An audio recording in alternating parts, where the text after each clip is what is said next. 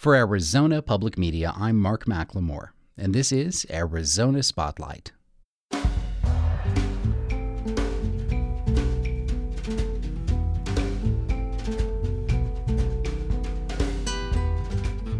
Coming up, we'll look at a Tucson group that's celebrating 14 years of offering humanitarian aid in the desert. Andrew Brown meets homeless men and women in Tucson who are surviving under the sun. I'll talk with author Erica Westley about Fast Pitch, the untold history of softball, and the women who made the game. And DiMelo takes us to a celebration that commemorates 42 years of a local car club. Those stories are next on Arizona Spotlight.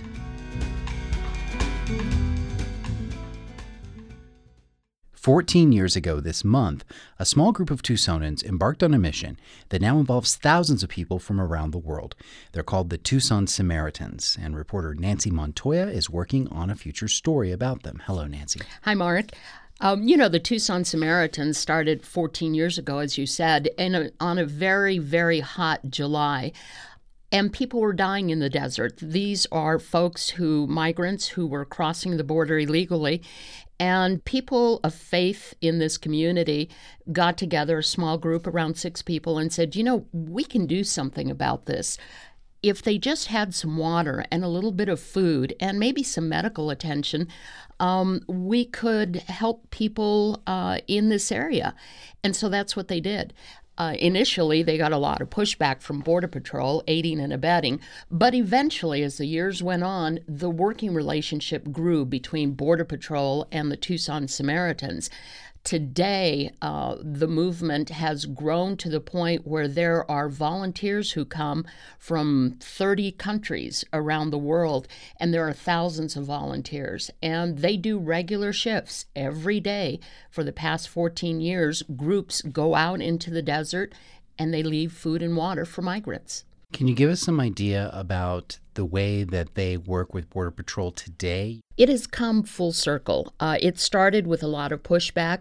Then in the 90s, there was a lot of cooperation. There was a lot of compassion on the part of Border Patrol, and they would actually call the Tucson Samaritans in when they had a large group of migrants who needed medical attention, and they couldn't get first aid people out there.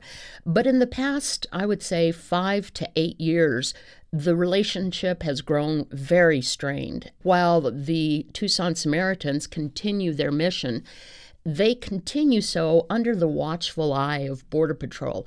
And there is almost I wouldn't call it antagonistic relationship, but it's not a kumbaya relationship by no means. Has the legality of what the Samaritans are doing ever been challenged? It has not been challenged, not officially in court. Interestingly enough, though, the person who started the Samaritans 14 years ago is Reverend John Fife from the Southside Presbyterian Church.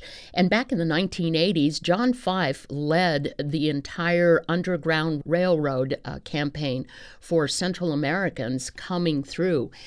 Southside Presbyterian Church has always been known as that real progressive, very liberal church.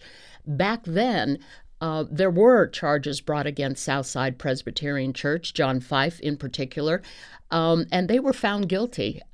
Also, the big controversy then was that FBI agents actually infiltrated the church to get information on what Southside was doing. However, as far as the Tucson Samaritans go, there's kind of been a hands-off policy by Border Patrol. And we used to hear a lot about groups like the Minutemen wanting to patrol the border with their own objectives. Have the Samaritans themselves ever come into clash with these groups? I'm sure that in the past there have been some cases, but I've not heard anything that was really prevalent. I think one reason is because the Samaritans are very clear that they're not there to provide transportation, to help people get from point A to point B. They're not there to encourage. They're not there to offer any kind of legal advice. They're simply there to provide food, water, and medical attention so that people don't die. Is there a counterpart to the Samaritans on the other side of the border? Are you aware of any groups in Mexico that are approaching this problem in a similar way? There is, actually. There are numerous shelters in Mexico, and especially now with a great influx of Central Americans coming across the border because of all the problems in Central America with gangs and the violence. You're seeing an influx of people traveling, leaving Central America, traveling through Mexico, and trying to get to the U.S. So consequently, at the border, shelters have been set up specifically for Central Americans coming in, and a great number of those are women with small children. Thank you for your time, Nancy. We'll look forward to hearing the story. Thank you. Due to a combination of efforts, Tucson's homeless population is on the decline. But this year, the number of homeless who do not go to shelters has increased.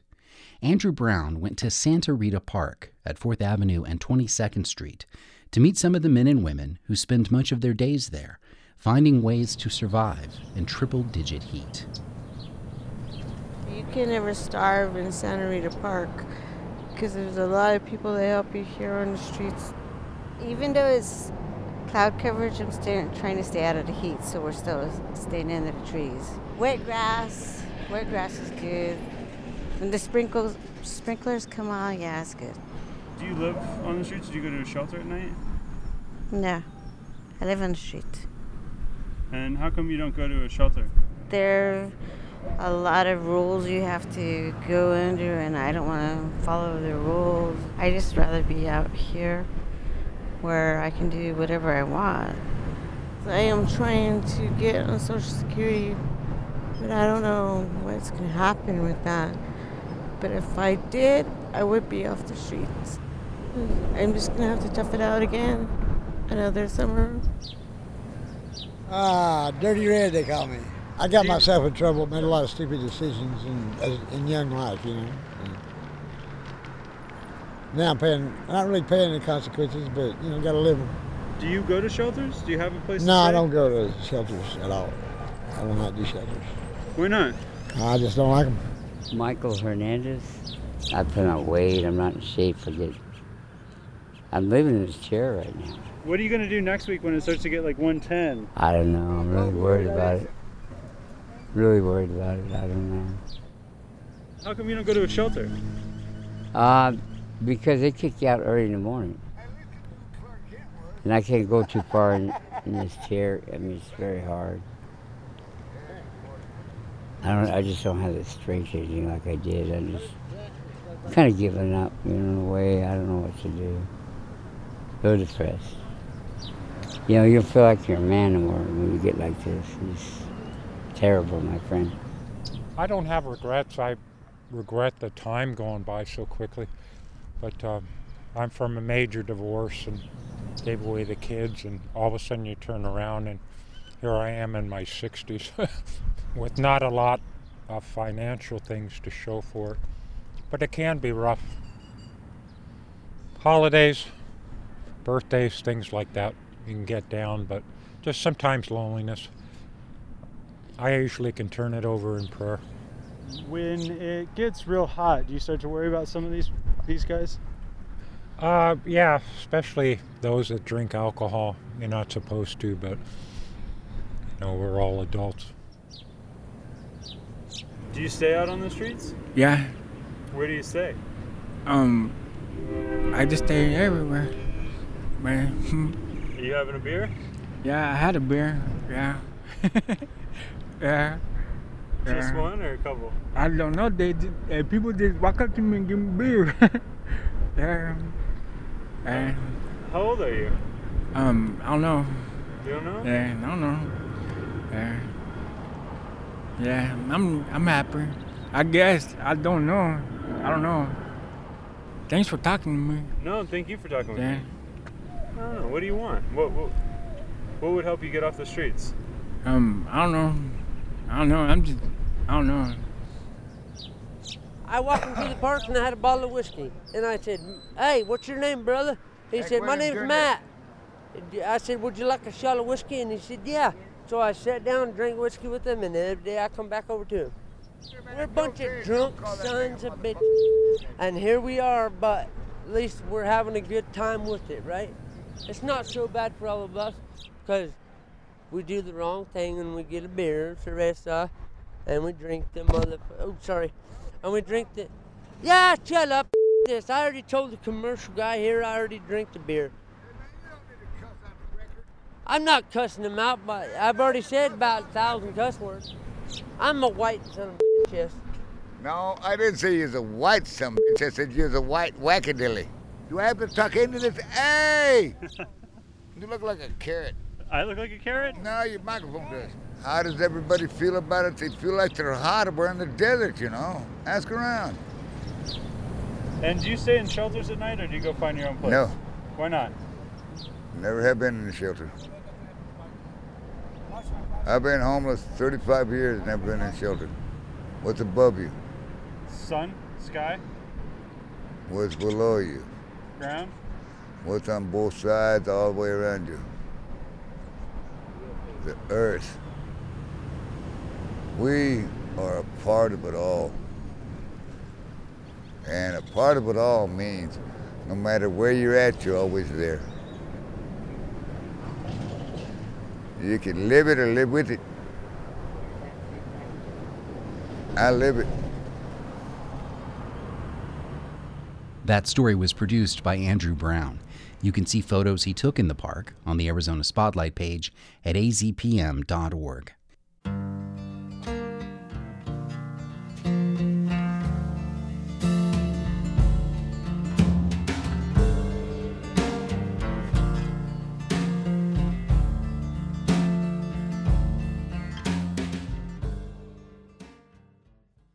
Softball was invented in the 1800s as an indoor game played with a broomstick and a balled-up boxing glove. In the sport's nearly 130-year history, it has been, at various points, an Olympic sport and a traveling vaudeville act, and has been called many names: mushball, lightning ball, kitten ball. But above all, it was inclusive, not just of women, but of people of all different shapes and sizes, and from all different walks of life. It was an everyman's game that also appealed to outsiders and amassed tens of millions of fans around the world without ever becoming mainstream. Tucson resident Erica Westley didn't know much about softball when she started researching her book, Fast Pitch: The Untold History of Softball and the Women Who Made the Game. But she discovered a number of surprising stories about how this often female-driven sport became a popular American pastime. Players like Bertha Ticky and Joan Joyce may not have appeared on Wheaties boxes. In fact, no softball player has. But they each had the kind of long, winning career that any athlete can respect. The pitching, especially historically, was really dominant, partly just because the pitcher is closer to the batter, so the reaction time is less, and they don't get fatigued as easily either because the games are shorter and the underhand pitching is kind of a more natural motion. So the fast pitch pitchers can be super dominant. I think a lot of times it just comes down to psychological factors and things like that that can throw the pitcher off his or her game. What are a couple of the primary factors that have allowed women to shine in the sport of fast pitch softball? Well, I think the biggest thing was just that they had a chance to really play it competitively, the same rules as the men were playing from an early stage, and they didn't have that chance in a lot of other sports, including basketball, which was pretty watered down in most of the countries starting, around the same time in the 1930s or so. And softball, it kind of, all these really competitive female athletes got funneled into fast pitch softball because there were so few opportunities elsewhere. So it just became kind of the sport for really competitive female athletes early in the 20th century. When was the heyday of fast pitch? During the 1940s, 50s, and then going into the 60s. But by the late 60s, most of the men had dropped out of the sport, and women were still playing it, but there weren't as many companies and local groups sponsoring these really competitive teams that had existed in the 40s and 50s. You also make an interesting point in your book that equal rights for women and what was called at that time the women's lib movement in the 60s and 70s didn't really help the sport that much. It was kind of an interesting dichotomy there. Women who were into sports weren't necessarily supporters of the feminist movement, and people in the feminist movement weren't necessarily supporters of sports. So they weren't necessarily working together and overlapping that much. A lot of the women who were on these softball teams came from working class backgrounds. They weren't necessarily attending college, like many of the women on the feminist side were. So, I mean, there was some overlap in that Billie Jean King was a very prominent feminist, and she helped sponsor this professional softball league starting in the mid-'70s. You talk about a lot of the standout players of the game. A woman named Joan Joyce had a remarkable career in that sport and many others. But pretty much the central character that emerges in your book, though, is Bertha Reagan Ticky. If you were going to tell someone over coffee who Bertha was, where would you start? What would you say about her? I think I would start with saying that she grew up on a farm in the Depression era in Central California, playing baseball with her 6 brothers, and then switched to softball. And before she was even out of high school, was playing for this glamorous Los Angeles area softball team. She stayed with them and played with them until World War II, and then came back after the war. And then eventually, by the 1950s, was recruited to play softball for a company-sponsored team in Connecticut, where they paid for her to fly and move all the way across the country with her 13-year-old daughter. And she continued to pitch for that team and win national titles with them until she was in her late 40s. So she had one of the longest semi-professional athletic careers for a woman at that time. What was Bertha's strength as a fast pitch player? Well, she had really worked on her pitching techniques over the years. So she knew exactly where she wanted the ball to go. And her biggest trick was really psychological, where she could kind of psych out the batters. They knew her reputation by a certain point. And she studied them relentlessly and had fantastic memories. So she had notes on all of their batting styles and knew what would trip them up. And she had hundreds of no-hitters, hundreds of strikeouts, and her record was just incredible. She could throw rise balls and drop balls. Both can be tricky to hit. But her delivery was unusual. She used a delivery called the figure 8 that started behind the back and then sort of wrapped around kind of in a swirling motion with a flick of the wrist. So it wasn't a super power delivery. She didn't throw particularly hard or fast, but it was enough to make batters strike out right and left.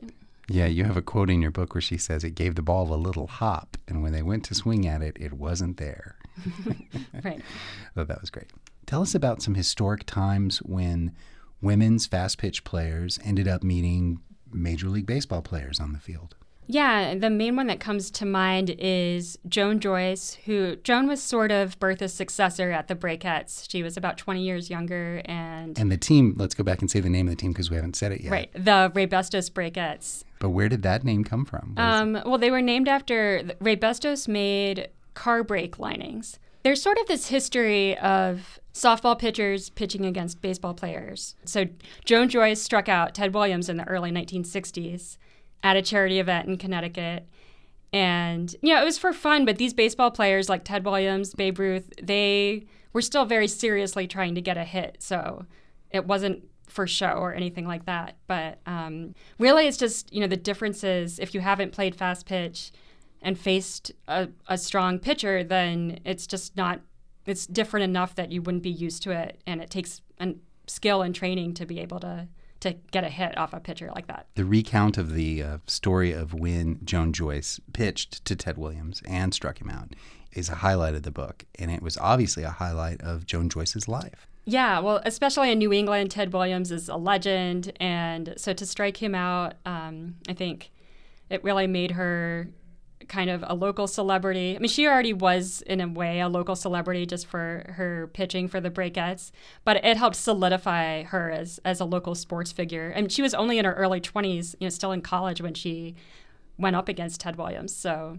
she was still starting out in her athletic career at the time. And in recent years, Jenny Finch, who's going to be very well known to most of our listeners, she has done the same thing. Yeah, she also went up against professional baseball players like Mike Piazza, and similarly, it's they can't hit it. And Jenny Finch has achieved a kind of a unique status for a female athlete even today. Yeah, she was really a breakout star after the 2004 Olympics. Of course, people in Arizona would know her from before that since she won national titles with the U of A team before 2004. It really helped spread the sport of softball to young girls in this country and gave them someone to look up to and emulate. A lot of the girls started wearing the same headbands that she would wear, and a lot of players, I think, got into pitching because of her. There aren't that many books written about women's sports. And I also admit, not being much of a sports fan, I don't read sports books. But I still found it refreshing to read a book about athletes who enjoyed their game and who didn't have scandals every 5 pages.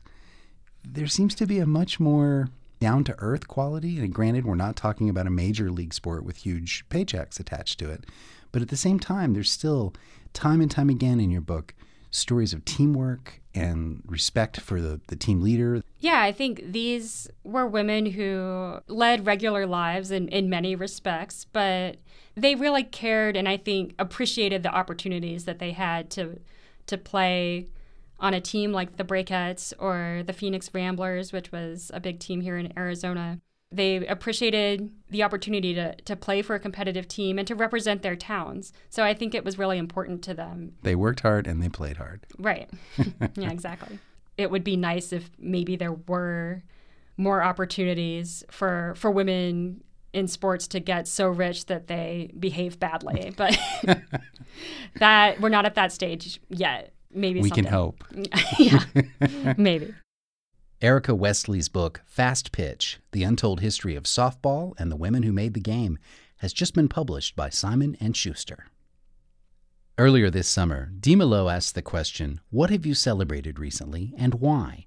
One of the answers received led Sophia Paliza Ka to a local celebration of family and history.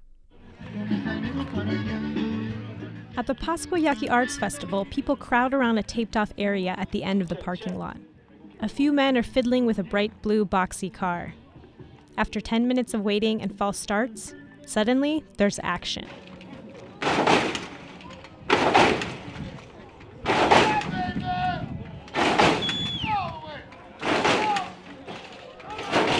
That's the sound of the front end of a car bouncing up above the heads of the crowd and back down.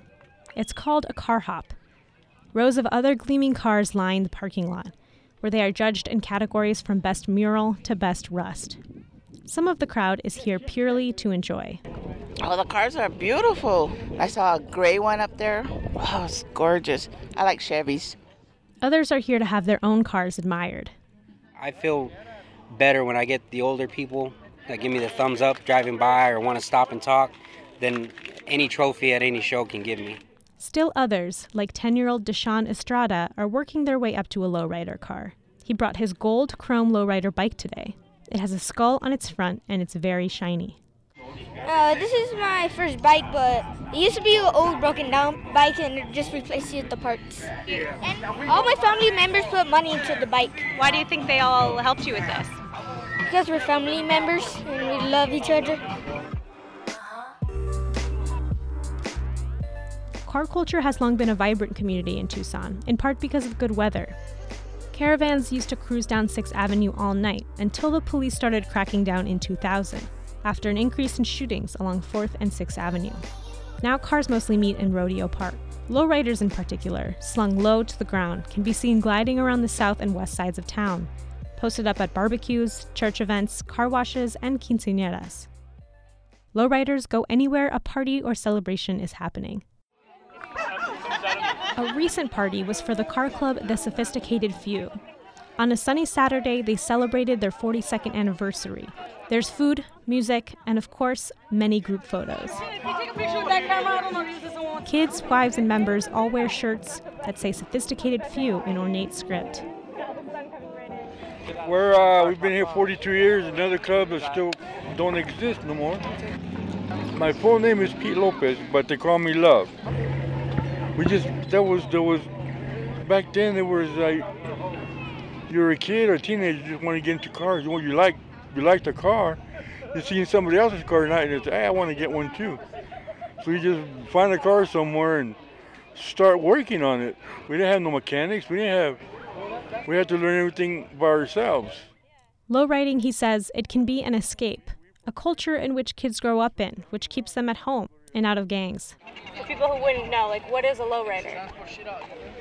So the riders, is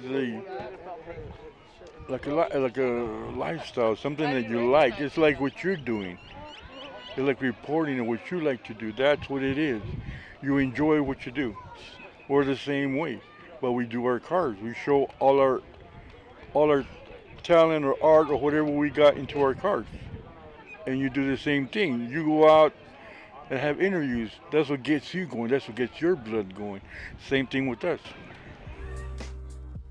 Probably the biggest old-timer here is former president of the club, Big O. The O stands for Otis. He's a man known around Tucson. There's people that every day I see people say, "Hey, Big O." I don't know who they are, and I say, "Hey." He likes to joke that he was the first black president, not Obama. Over the last 42 years, things have changed. He misses some of the old school culture. Because it was, more partying. I'm a single man, and just more parties. I miss that a lot. We used to cruise, like I say, we used to cruise 6. Go to one end of it and come back and cruise again, and just about all night.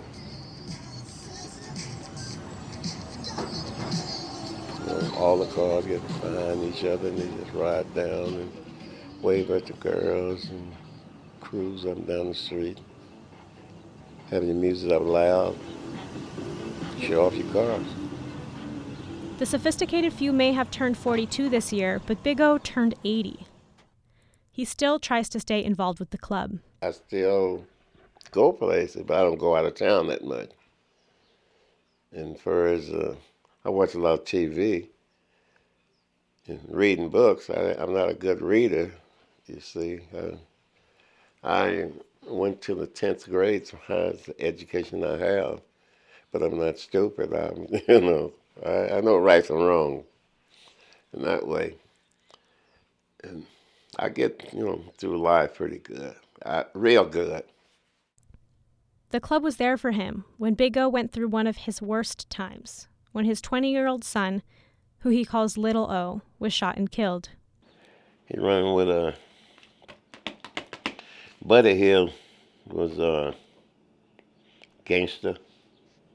But he was Little O's friend, and I didn't have nothing against him, Hey, we knew what he was, what he did. Little O just took up with him, they were just friends. And he had burnt some people and other stuff. The guy did. He went into prison. When he come back out, well, he supposed to took care of something, and he didn't. And they put a contract out on him. And the guy fulfilled the contract. And Little O was with him, and hell, he killed Little O too. The sophisticated few helped him to raise funds to bury Little O. He was the one that was supposed to carry on the tradition of low riding. 60 miles per hour and things like Now, it's up to Big O's granddaughter, Alicia Ramirez, to continue the family legacy. I didn't have a choice. It's in my DNA. There's no option for me. She's 23, and she got her first car at 18, a Chevy Love. Like I remember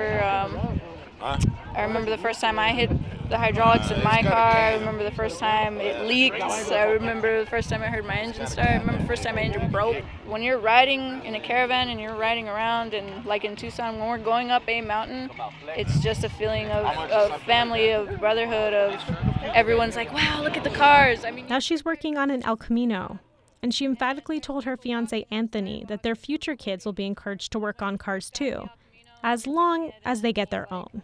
He's like, yeah, we're going to fix this. It's going to be nice because it's going to be cool because when you have kids, you can give them the car. I said, no. He said, no. I said, no. They're going to get a $1,500 car themselves and have to build it themselves just like I did. They're not getting handouts. They're going to have to build the car themselves. For Dímelo Stories, I am Sofia Palisacar. Dímelo is part of a national initiative called Finding America, presented in collaboration with AIR, the Association for Independence in Radio, supported in part by the Corporation for Public Broadcasting. Thank you for listening to Arizona Spotlight. You can also find our podcasts on iTunes. This show originates from the AZPM radio studios. The music is by Calexico. The production engineer is Jim Blackwood with assistance from Isaac Rodriguez. Our executive producer is Peter Michaels. I'm producer and host Mark McLemore.